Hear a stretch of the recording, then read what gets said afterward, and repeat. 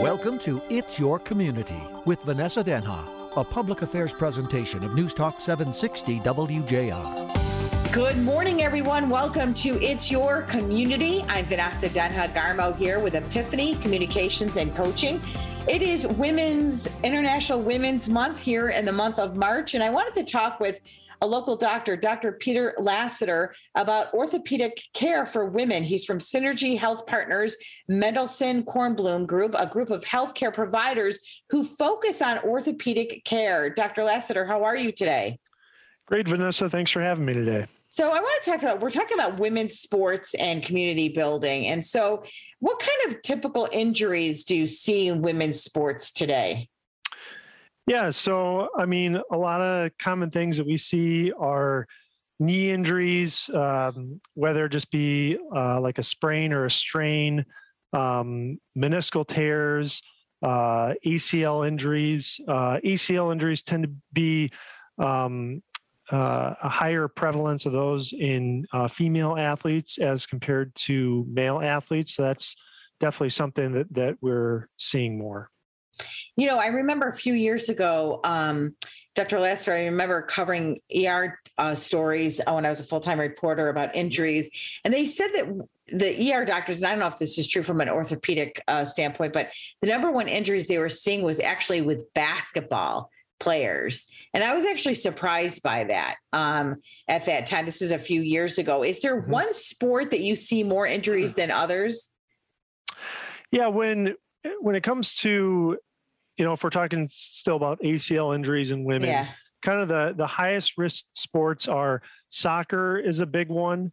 Volleyball is another one. Basketball definitely is one too. I'd say, you know, classically probably soccer is one you hear about a lot. And really the kind of reason for that is just because of differences in kind of how muscles work and which muscles are pulling stronger in women compared to men, kind of puts them at higher risk for ACL injuries. They've done some research which show that females can have kind of different landing patterns when they're, you know, jumping and coming down in the air. And that's one of the reasons that puts them at higher risk for tearing their ACLs. So my daughter skates. She was a competitive figure skater for a while, and then she went from skating to hockey. Okay. And you know, I remember there's a lot of injuries with skaters too. Can you speak to that sport? I mean, I just know, like, when you land, you talked about landing. I know with the jumps, we would see a lot of skaters have serious injuries too. Yeah. You know, definitely if you're taking a hard fall on the ice, that can cause some bad injuries as well. You know, I'd say the thing to look for would be, you know, fractures, whether it be wrist fractures if you're kind of coming down and landing on your hand outstretched, ankle fractures or sprains would definitely be another one that you would be at risk for. So, Dr. Lasater, from an overall perspective, how has women's sports affected orthopedic care today? You know, I think we're starting more and more to try and develop protocols and plans that are focused more on women's orthopedic health. I just had a meeting last week with my practice, some of the people who help run the physical therapy department of my practice, and we're trying to develop a kind of ACL prevention program, we're calling it, which is tailored towards female athletes because of the higher risk they have with ACL injuries. And this is something there's kind of been a lot more research on the past few years, and we're finding, you know, if we can get to these female athletes and go through a rehab protocol, it'll decrease the risk that they can have ACL tears throughout the season. So it's more preventative than it is if actually they had an ACL tear? Yeah, correct. So how does that work? Like, how would you work with an athlete today? So it's setting up a protocol, which they can vary in length. You know, I'd say on average, maybe 6 weeks or so. And the goal is to kind of get to them before they start the season. So if they're starting a soccer season, starting this couple weeks before, and everyone's plan is a little bit different, but it involves strengthening neuromuscular control, working on landing mechanics, so you are less at risk for carrying ACL if you kind of land in more of a certain way. And doing that, sessions can range anywhere from 10 to 30 minutes, and doing that a couple times a week. So, Dr. Lassiter, for people listening here in It's Your Community, may need a freshen up of what is the ACL and how common is it for it to tear? Yeah. So ACL stands for anterior cruciate ligament, and they call it a cruciate ligament because the other ligament that people have probably heard of is the PCL. That's the posterior cruciate ligament. So the ACL is in the middle of the knee along with the PCL, and they kind of make a cross between the two of them. So that's how the name cruciate gets there. And the ACL runs from the end of your thigh bone or your femur, and then connects to the top of your shin bone or the tibia. And it's kind of got two main functions. One main function is it kind of prevents the shin bone or the tibia from sliding too far forward in relation to the thigh bone. So providing stability to the knee with that regard. And then it also prevents the shin bone from twisting or rotating too much in relation to the femur. So in those two instances, it helps provide a lot of stability to the knee. So, Dr. Lassiter, if a man and a woman suffer the same kind of injury, is the recovery different? I mean, do men and women recover different from the same kind of injury? I'd say if they end up having surgery and going through postoperative rehab and things like that, altogether, I'd say no. We're still having the same goals after surgery that comes in stages. With stage one after surgery is getting the pain and swelling down and getting the patient's range of motion back to normal.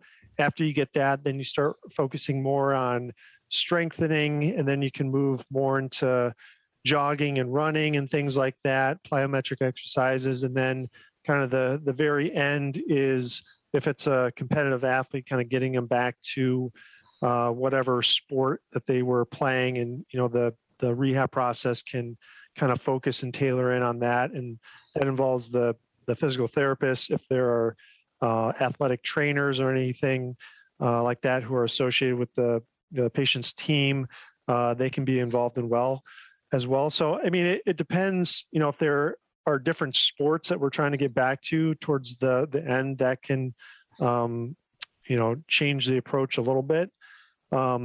But in all, the basic goals between males and females are the same when it does get back to rehab after ACL surgery. And can that take weeks, months till you can even get back to playing the sport? Yeah, months for sure. Okay. Usually what I tell my patients is that kind of at the earliest, what you should expect to be able to get back to playing competitive sports is around 9 months or so. And it can take up to a year sometimes. Yeah. No, that's a bummer for a lot of the athletes, right? They had to be out of a sport. Dr. Peter Lassiter, who we're talking to here on It's Your Community, a surgeon with Synergy Health Partners, Mendelsohn Kornblum, a group of healthcare providers who focus on orthopedic care. I remember many, many years ago, Dr. Lassiter, I was rollerblading with my nieces and nephews who were very young at the time. And I fell, and my sister insisted that it was a sprain. And I said, no, I think I broke my wrist. And she's like, no, it's just a sprain. Well, I insisted on going to the ER, and it was broken. Mm-hmm. So can we tell the difference between a sprain and a break? Yeah. In an instance like that, it can be very difficult to tell, without having x-rays of what's just a sprain and what's a break. my advice would be, if you have a significant fall or event or something where you injure yourself and you have a lot of pain and swelling in that area, my advice would be seek medical attention and find out for sure with an x-ray, because, sometimes sprains can be very swollen and painful, and it's not a break, and sometimes breaks might not be as bad as a bad sprain sometimes, but you really have to just know for sure by getting x-rays. So I'd say that's the final determinant. So on that note then, Dr. Lassiter, when do we know when to go to the urgent care or ER opposed to try to treat ourselves or wait to a doctor appointment? Yeah, good question. If it's an injury that's in your leg or your ankle or your foot or something like that, for sure, if you're having trouble walking or putting weight on that leg, that can be an indicator that there's something else going on. So I'd say if you're having trouble walking or putting weight, I would recommend seeking medical attention in that instance. If it's something involving your arm or wrist or something like that, you kind of have to look at, is there a lot of swelling? Are you having a lot of pain if you're trying to move that joint? In your case, it'd be like, do you have pain if you're moving your wrist joint? If you injured your elbow, are you having a lot of pain if you're trying to move your elbow? Same thing with your shoulder. So those are kind of some of the things you look at if you need to get more medical attention if you're having those symptoms. Yeah, I remember, Dr. Lassiter, when I fell at rollerblading and I insisted I broke it, within an hour, my whole wrist just blew up. It just swelled up. Yep. And then I was in so much pain, I couldn't do anything with my right hand. Right. And she was like, no, we're just going to put ice on it. I'm like, no, I'm telling you, it's broken. Uh-huh. So it was broken. Yeah. And it was the day before my sister's bridal shower and 6 weeks before my sister's wedding. And my mom was very upset because I had a cast on. I had to beg the doctors to take the cast off the day before the wedding. I mean, please, my mom will kill me if I have a cast in these wedding pictures. Yeah. Injuries always seem to happen with very convenient timing. I know. So Dr. Lassiter, I know you talked a little bit about preventative care and a program that you have, but are there other ways to prevent injury? If you're getting back into a sport or maybe even trying a new sport, I mean, any way that we can overall prevent injuries? Yeah, I'd say to start with, anytime you're going out and doing any type of exercise or new sport, for that day, do proper stretching before starting, getting warmed up, getting your heart rate up, and this just helps your muscles and tendons loosen up and provides more flexibility overall, and that'll prevent you from injuring yourself that day, hopefully. If you're just picking up a new sport and it's something that you're not used to, my recommendation would be ease into it. Don't take it slow. Don't try and go 0 to 100 day one, because that's a lot of times how injuries can happen. If you kind of have to let your body adjust and get conditioned into getting into a new sport or activity. Okay. So, Dr. Lassiter, does climate play a role in how we warm up or stretch before an exercise, like Michigan's weather versus being in Florida? Yeah, definitely. I'd say it's even more important to make sure you're getting properly warmed up and stretching if you're planning to go out in the cold and run or something like that, just because your body is already going to be exposed to colder temperatures. So you want to make sure you're that much more warmed up and your muscles and tendons are loose to avoid injury.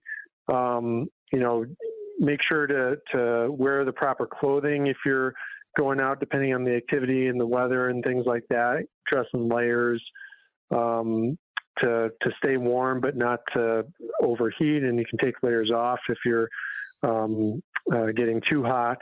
And then just being mindful of the conditions. Is it wet? Is it slippery? Avoid falling and things like that because of the weather. Yeah.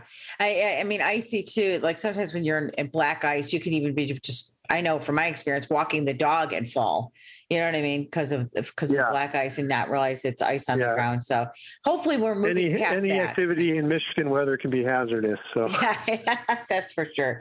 So Dr. Peter Lasater, when someone is looking for an orthopedic care provider, such as yourself or surgeon, what kinds of questions should they be asking? What should they look for so they know they're picking a good, the proper one for them? Yeah, I think when looking for an orthopedic provider, you want to find somebody who you're comfortable with, who will listen to you, somebody who's going to sit down and kind of give you the time to fully hear your story out and examine you and kind of go through the proper process of working an injury up. So we talked a little bit about recovery, I know, but I want to get back to that. How important is it that people give themselves enough time? You said sometimes up to a year to recover so they don't re-injure that part of their body. Yeah, I mean, the recovery portion is a crucial part, and especially in, ACL surgery and things like that. The surgery is kind of just the tip of the iceberg. And then for the patient, the long haul is the months down the road after that. And really, to do the rehab properly, you have to go regularly and often. You have to get to know your therapist very well. And really what you're doing by the end there is you're strengthening that knee or whatever it is in order to get you back into sports. So you can have a new ACL that we put in during surgery, but you have to have the surrounding muscle strength and things of that nature to support the knee, because if your muscles are weak and you try and go back to playing sports, it's not going to go well.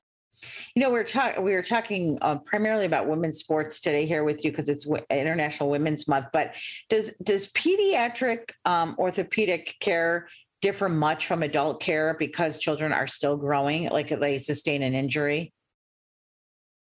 Yes, definitely. There's a whole subspecialty for pediatric orthopedics. There are people who do special fellowships just focusing on pediatric orthopedic surgery.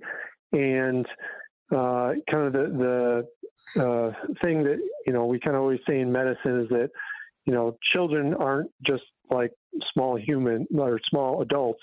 They are small humans, but they aren't just like small adults. They have their bodies work differently, whether it comes to how they react to drugs and medications and things like that. But when it comes to orthopedic side of things, they're drastically different. If a child breaks their bone, they will heal that a lot faster than an adult will, and you can also have a lot more lenience in what you treat without surgery as compared to what needs surgery in an adult, and that's because in children the bones heal a lot more efficiently and quicker because their bones are still growing. Their bones are what we call remodeling as they're growing. So if a bone is, healing in a more angulated direction or something like that, it can correct over with time, and then gets to a point when they're adults that, it's hard to even tell they had a fracture or something like that. The other thing it comes down to with children, if we're talking about, let's just say ACL injuries, it's kind of a different ballgame with children, the younger they are, because of things like growth plates and things like that kind of change the way we approach injuries and surgeries and things like that. Mm-hmm. So, Dr. Peter Lasater, if somebody is injured, they end up in the ER or their doctor's office, their primary care office, do they often get referred to you by another physician? I'd say, yeah, a lot of times they do. Mm-hmm. We see quite a few patients who initially had come through the ER, and if there wasn't anything to kind of keep them at the hospital and have them stay admitted, then they're discharged and then are told to follow up with orthopedic surgery. Same thing goes with, having people come in to see their primary care doctor, and then, primary care doctor may order some x-rays or something and then find out that they have arthritis or concern for an injury or something like that. So then they'll come up and end up with us in that way. Mm-hmm. I guess a positive thing that our practice is just starting, and we're planning to open up next week, is an orthopedic urgent care through our practice. And the hope that we have with that is, if people have injuries to their extremities that needs orthopedic expertise and attention, that, they can come and see us 7 days a week, and we can, take x-rays or set up further tests or imaging down the line that they may need. I think, especially in this day and age with COVID and hospitals and ERs getting overpopulated, I think everyone's a little weary still of having to go to the hospital unless they absolutely have to. And, it kind of provides another option to patients if they have an injury or something like that needs to be looked at. Where's that located, Dr. Lassiter? Where's that going to be located? Yeah, so we're going to have one orthopedic urgent care open up at our Livonia office location, which is on 5 Mile in Newburgh, just across from St. Mary's Hospital. So that'll be opening up, I believe it should be opening next week is what the plan is. And then we're going to have a second location up in kind of the Sterling Heights, Utica area with a facility we're partnering with, the Greg Grant Sportsplex.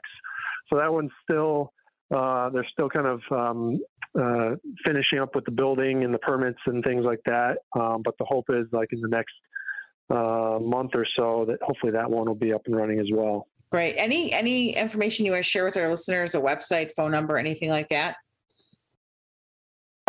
Yeah, so our website here, let me just make sure that I'm telling you for some clarification for listeners so they're not confused. A parent company is called Synergy Health Partners, and called Mendelsohn Kornblum Orthopedics. Mendelsohn Kornblum Orthopedics is a name I think a lot of people have probably heard, because it's a practice that's been around for over 50 years. One of the founders, and another of some of my partners here helped start the practice over 50 years ago. But so we still want to kind of preserve that name, but then, we're trying to kind of have a broad approach to musculoskeletal care. We have, other than just orthopedics, we have pain management doctors, rheumatology, podiatry, spine, things like that. So that's kind of the Synergy Health Partners is encompassing all that. But our website is just mendelssohnortho.com. And if you go there, then you'll see links to kind of all of our different areas with musculoskeletal care. Great. Dr. Peter Lassiter, thank you for joining us here on It's Your Community. Yeah, great to be here. Thanks, Vanessa. Great conversation. It is International Women's Month. We're talking about women in sports and orthopedic care with Dr. Peter Lassiter here. If any questions or comments or topics you want me to get to, you can go to Epiphany Communications and Coaching. You can email me from there. You can also go to any of my social media platforms, including Epiphany Communications and Coaching on Facebook, or Vanessa Denha-Garmo on Twitter, Instagram, and on LinkedIn. As always, a reminder, listeners, to connect, communicate, and collaborate with your community. Thanks for listening. Catch you next time. It's Your Community a public affairs presentation of News Talk 760 WJR.